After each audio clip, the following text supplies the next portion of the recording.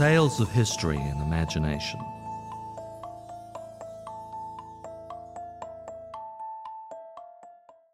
Today's tale opens on a wedding in the city of New Zion, formerly Munster, the jewel of Westphalia. The date, 3rd of April, 1534.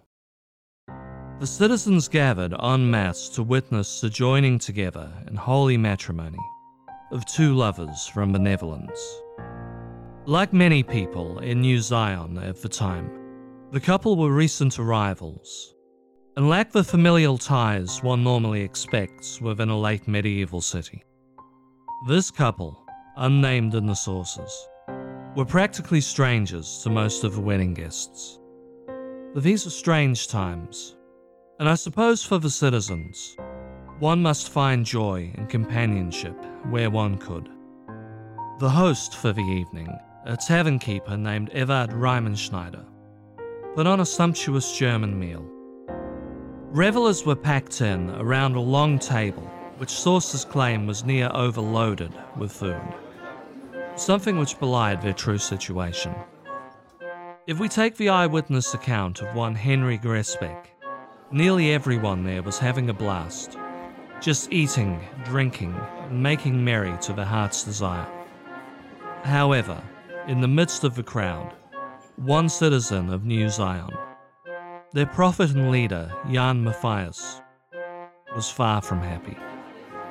Now to digress for a minute, our scene was once very much a Catholic city of 9,000 residents, served by a cathedral, 10 smaller churches, 7 convents and 4 monasteries, an excessive amount by anyone's reckoning.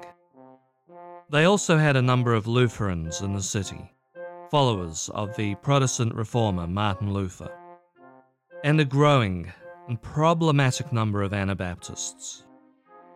On 8th of February 1534, the Anabaptists rebelled against their Prince Bishop, Franz von Waldeck. Word had spread across Europe largely thanks to their pastor, Bernard Rothman. Formerly a studious Catholic priest, Rothman had radicalized in the late 1520s. He had access to a printing press, which he used to publicize the revolution. Many Anabaptists safely arrived at Munster throughout February and March. Now keeping on this digression, in Amsterdam on 10th of February, 7 believers publicly stripped naked on a cold, wintry day. They ran through the streets, preaching the naked truth. End times were coming, and Munster was the place where it would all go down. Thousands of Anabaptists across the Holy Roman Empire did similarly odd things. And this led to other city-states arresting their Anabaptists for fear of a wave of rebellions and sieges. So now we have their context. Back to Good Friday, 1534, and the wedding. As the crowd rowdily celebrated the couple's nuptials, the prophet, Jan Matthias, himself a new arrival, having been invited there by a student named Jan of Leiden, grew increasingly agitated. Now it might have been narcissistic rage, the carnivalesque atmosphere having taken the spotlight off of him. It probably wasn't the earthy nature of the celebration itself, which Anabaptism promoted in any case. Or he could have been upset by recent news that a militia of several thousand Anabaptists were arrested on their way to Munster. Whatever the case, he fumed throughout the night until, at the height of a revelry, he let out a soul-shuddering howl, gestured up to the heavens as if to say, "Why me?" and then collapsed, face down, onto a table. The room fell silent. Everyone's eyes were on the prophet. Nobody dared approach him. Finally, the prophet arose, addressing God directly in his booming voice. "Oh, dear Father, my Lord and my God, I hear and I obey. Not what I want, but what you demand." He stood up, wished each and every guest a good night with a kiss on the lips, and then left the party. The following morning, the people of New Zion discovered God had ordered the prophet to don armour and engage the Prince Bishop's army in single combat. He was to ride out on Easter Sunday. To confuse matters somewhat, he'd go out with a retinue of 12 bodyguards in tow. Now we'll come back to Jan Matthias's charge, but first we should explain in detail how we got there. Were I to nail my thesis to the door, I'd claim the theologian Martin Luther unintentionally started this whole ball rolling. Born in Eisleben in 1483, Luther rose to prominence in the Catholic Church as a priest, a writer and an academic.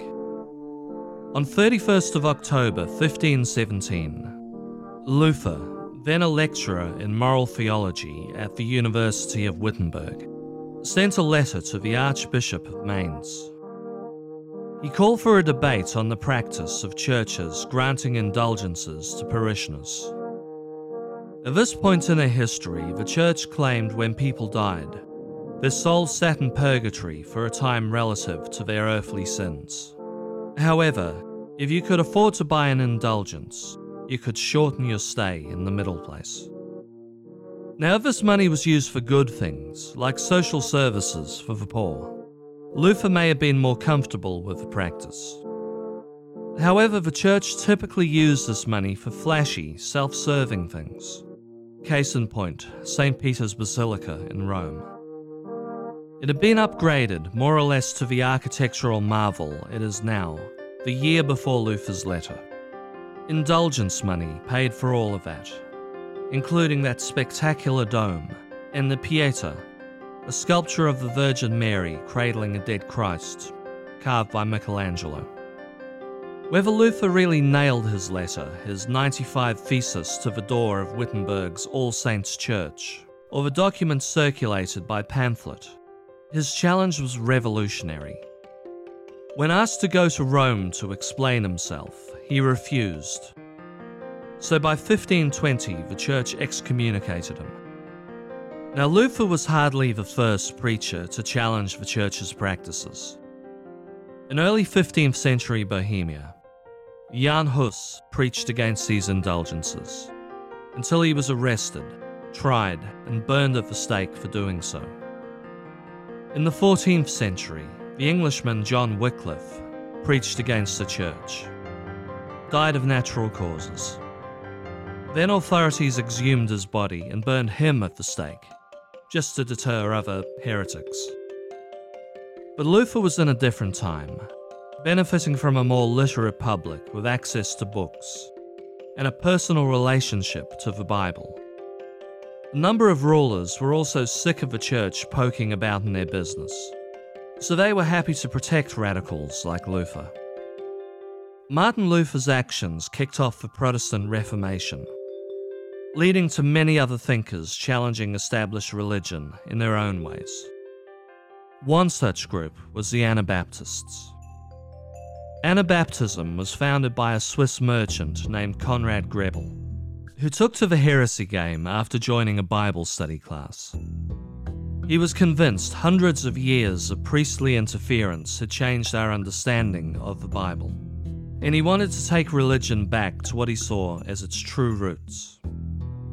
Two Anabaptist elements that enraged the establishment were his desire to stop churches hoarding wealth and the abolition of infant baptism. Grebel felt a baby cannot choose their own religion, so the practice was meaningless. He believed one should only be baptized in adulthood. Now, this call to send the church to the poorhouse and to loosen their grip on future generations of followers made them no friends at all with Catholicism. Their belief that the world was due to end in just a few years, and that only they had the keys to heaven, added others, like the Lutherans, to their list of sworn enemies. Many of the early Anabaptist missionaries were relatively peaceful folk, like the Apostle of the North, Melchior Hoffman, who preached his eschatological message throughout northern Europe in the 1520s. While in Holland, he converted a charismatic, larger-than-life baker named Jan Matthias to his cause. However, most of these early, apparently gentler preachers were arrested or executed for their heresy. In Hoffmann's case, he was locked up in a Strasbourg dungeon in 1533 for claiming the end times would start there in 1534. These arrests led to a new leadership emerging, with very similar beliefs, but enough mongrel in him to actually try and make these predictions happen. After Hoffmann's Strasbourg incident, Anabaptist dogma had it that the world would come to an end in 1535, and ground zero would be Munster. And in all fairness of looking for a place to start a revolution from, Munster was a really decent choice. On the edges of the Holy Roman Empire, the city was well set up to withstand an attack from outsiders. Munster was ring-fenced by not one but two defensive walls, and two moats, and it had 10 heavy gates to enter and exit from, and the people seemed a good mix to foment dangerous ideas as well. A border city with a large number of merchants, self-employed, well-off, and more individualistic than most, Munster was vulnerable to the words of populist reformers. And Catholicism, on the other hand, was the push factor. When established as a frontier city in the 9th century, Munster was a home base for the Catholic missionaries who converted Europe's remaining pagans. The mission well accomplished by this time, Munster were left with a greater share than usual of priests, monks, and nuns.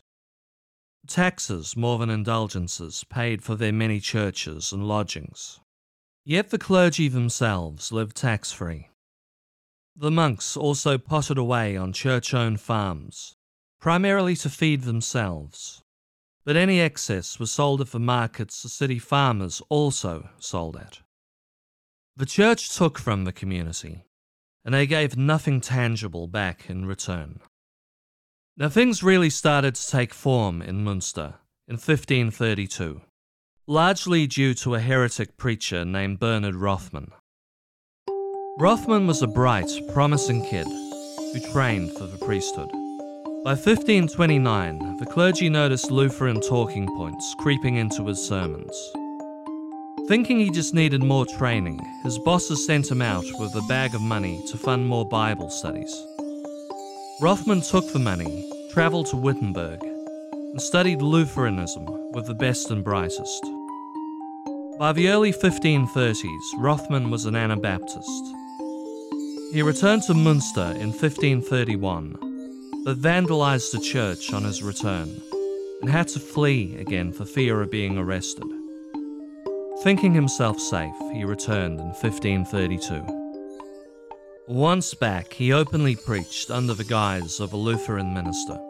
However, his sermons were extremely Anabaptist in nature.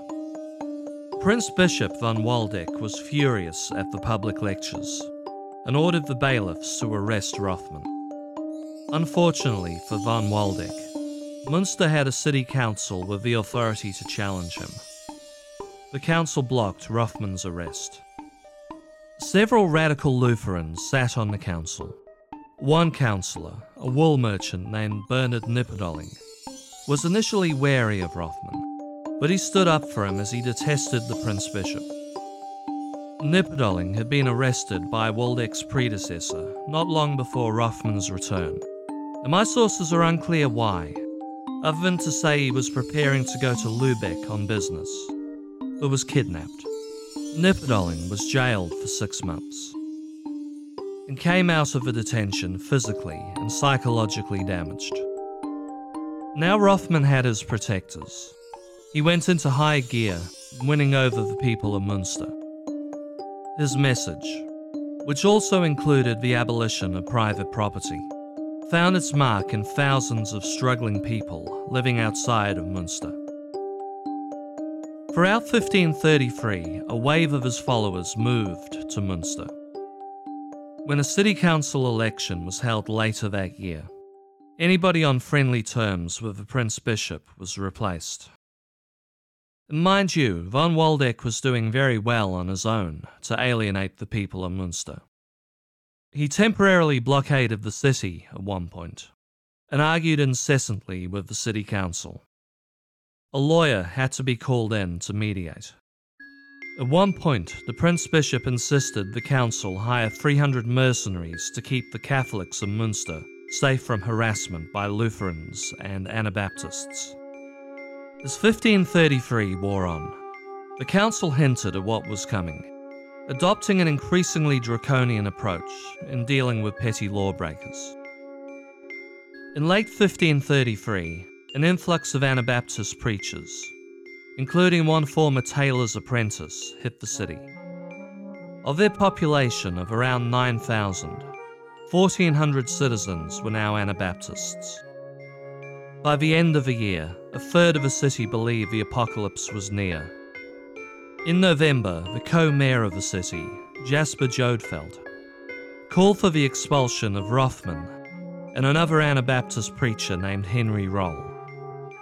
This escalated to a standoff, broken by an intervention from Dr. Friedrich von Wick, the lawyer called in earlier to mediate between the bishop and the council. The co-mayor accepted the presence of Rothman and Roll, so long as they stopped inciting rebellion from the pulpit. But of course neither preacher stopped what they were doing. This caused the bishop to step in. He wrote to the council in January 1534, demanding they expel all the Anabaptists from the city. He called for an urgent meeting with the co-mayor in Bernard Nipperdoling on February 2nd.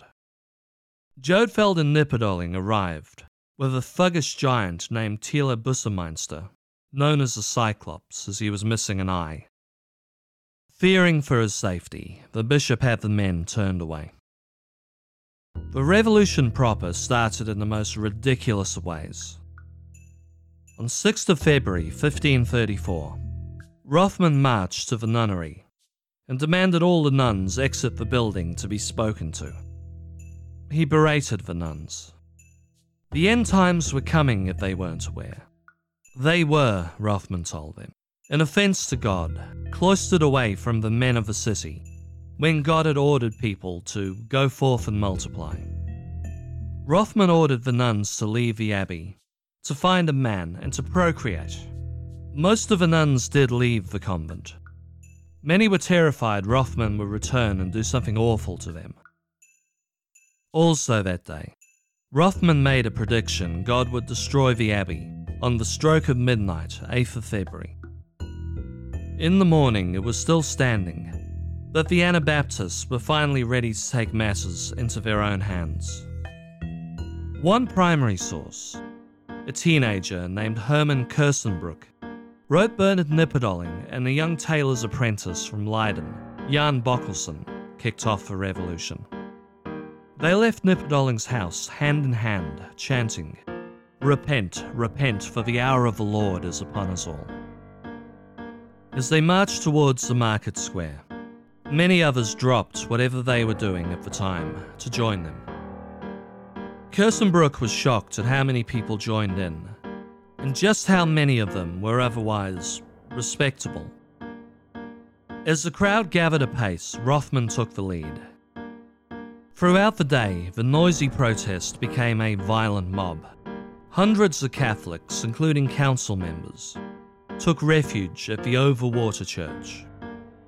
The church had high defensive walls that provided some protection from the mob.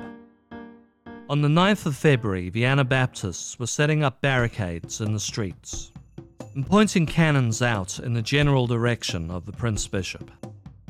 In the meantime, the councillors at Overwater Church got a messenger out of the city to warn Bishop von Waldeck of the coup. The bishop had little love for them since they backed the Anabaptists, but surely he'd still help them out. The bishop sent a message back he would indeed help them, but the messenger burned the message on the way back. When he returned, he claimed the bishop refused to help them. On 10th of February, wool merchant Bernard Nipperdoling overplayed his hand, walking up to the Overwater Church alone to demand they repent. He was easily captured, but by day's end another complication arose. With one of the city gates still open, hundreds of farmers flooded into the city. They were there to fight with the revolutionaries, but seemed incapable of discerning Anabaptist from Catholic. Worried the farmers would kill them all, the councillors sent Nipperdoling back to the Anabaptist base to offer a temporary truce. The truce was agreed upon, but by day's end the farmers had put down their scythes. They hit the city's taverns for a meal and a couple of beers before making their way home. Now this bizarre and eventful day was also the date Jan of Leiden wrote to Jan Matthias, inviting him to Münster. In the following days, Lutherans and Catholics alike escaped the city in droves. Anabaptists flooded in to take their place. Dr. von Wick, the lawyer, also ran for the hills. Unfortunately for the doctor, Bishop von Waldeck was furious with him. And having played intermediary, he had not backed him in earlier negotiations. Von Wick was beheaded as a traitor. While the Anabaptists prepared for war, the Prince Bishop started to gather his own army to defeat them. In the following days, the prophet Jan Matthias arrived at Münster. Dressed all in black, impossibly tall and slender, with a large bald head, a beard that reached his waist, and dark piercing eyes, he cut a striking figure. Wherever he went, Matthias was accompanied by his raven-haired wife, Devara. A former nun, she was said to be strikingly beautiful, 20 years younger than Jan, and counterpoised his dark, brooding countenance by always dressing in white. The prophet was well known in the empire, having baptized thousands of Anabaptists, and he was a vocal advocate for violent resistance. Within days of his arrival, Jan Matthias insisted all unbelievers in the city council be removed from their post. Bernard Nipperdoling was appointed co-mayor, alongside another man named Gerd Kibbenbroek. Under his direction, the churches were vandalized, and a book burning took place in the market square. The prophet's sermons, all full of fire and brimstone, were enough for the astute Catholics to get out of town immediately. Within days of his arrival, Jan Matthias insisted everyone at New Zion must convert to Anabaptism. Catholics and Lutherans would no longer be tolerated. Some Catholics and Lutherans refused to convert, and they flat out refused to leave their homes. From the pulpit, Matthias called them dogs and sorcerers, and whores and killers, and the godless, and all who love lies and commit them. The prophet then called for all non-Anabaptists to be killed. Co-mayor Nipperdoling talked Matthias down, stating such a genocide would lead to every prince and duke in the Holy Roman Empire invading them all at once. Jan Matthias eventually relented, to a degree. All the unbelievers would be stripped of their valuables. They would then be thrown out of the city. On February 27, 1534, the Catholics and Lutherans of Münster were forcibly exiled.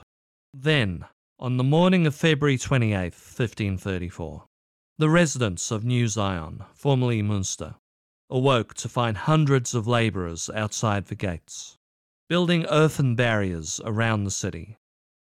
Beyond them, the first of the Prince Bishop's soldiers was setting up base. Prince Bishop Franz von Waldeck had been slow off the blocks, only meeting with his generals on February 23rd. However, he had a lot to cobble together in the background. He had no artillery, so had to borrow 42 cannons from neighbouring principalities. This included two famous big guns, nicknamed the Devil and the Devil's Mother. A city's worth of supplies were cobbled together, and finally he needed an actual army.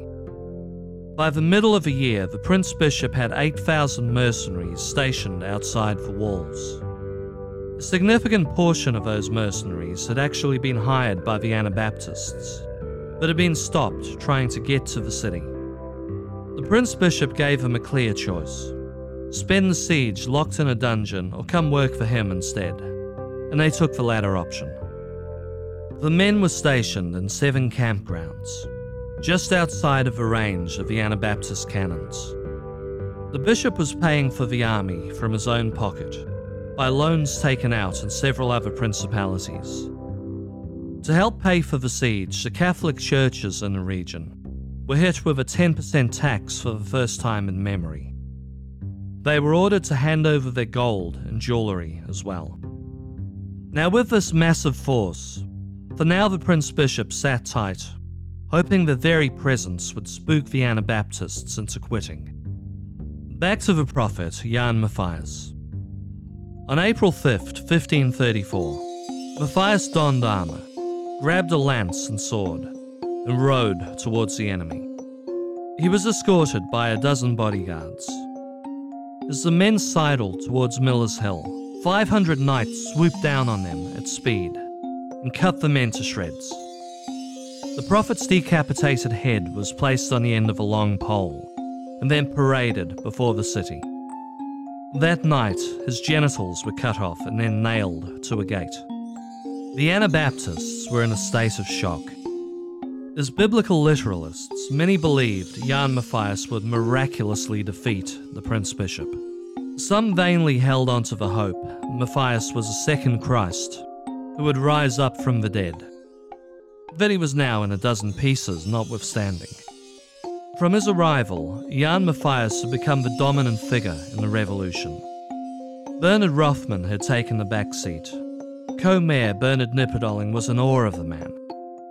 In spite of their leadership having launched the revolution, they lacked the charisma to follow the prophet. The revolution was rudderless and at a real risk of falling over, unless a new, charismatic leader stepped up to the plate. That night at sunset, a cannon of horns called the people of New Zion to the cathedral. As they filed in, a white-robed figure looked down from the third-floor balcony. Backlit by candlelight, he surveyed his kingdom. Amidst the chatter, he held on to his silence until it was so quiet you could hear a pin drop. We don't know his exact words to the crowd that night, but the author, Anthony Arthur, ventures the following. Dear brothers and sisters, you should not allow yourselves to be distressed. It is God's will that Jan Matthias died. His time had come. From here the man in white explained the prophet had become vain and proud, and so deserved to die. God had told him to go out alone, and he doomed himself by dragging those other men to their deaths. Back to the man in white. The terrible end of Jan Matthias was revealed to me 8 days ago by the Holy Ghost. I lay sleeping after meditating on the divine law in the house of this man, Bernard Nipperdoling. In my dream, Jan Matthias appeared before me, pierced by the spear of an armoured knight. Well, something like this was said. In his dream, the man with the spear addressed him, stating, Do not fear me, for you are the well-beloved Son of the Father. Stay true to your calling. The judgment of God must fall upon Jan Matthias. When he is dead, you must marry his widow. Or in other words, the man in white, the former tailor's apprentice, Jan from Leiden, was stepping up to the plate. The prophet king had sinned, and he had died for his sins. The prophet king is dead. Long live the tailor king. We'll conclude this tale in a fortnight.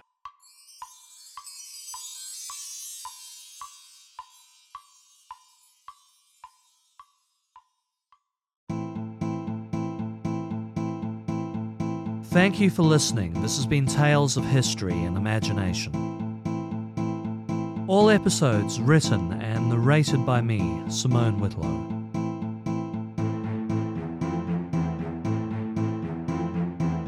All music, yours truly. Visit the show at historyandimagination.com. You can follow me on social media, links in the show notes, and get access to exclusive bonus content via my Patreon, also in the notes. If you enjoyed the show, please leave a like on your podcatcher of choice and share the episode, as word of mouth is the best way to help shows like this grow. See you back in 2 weeks' time for more tales of history and imagination.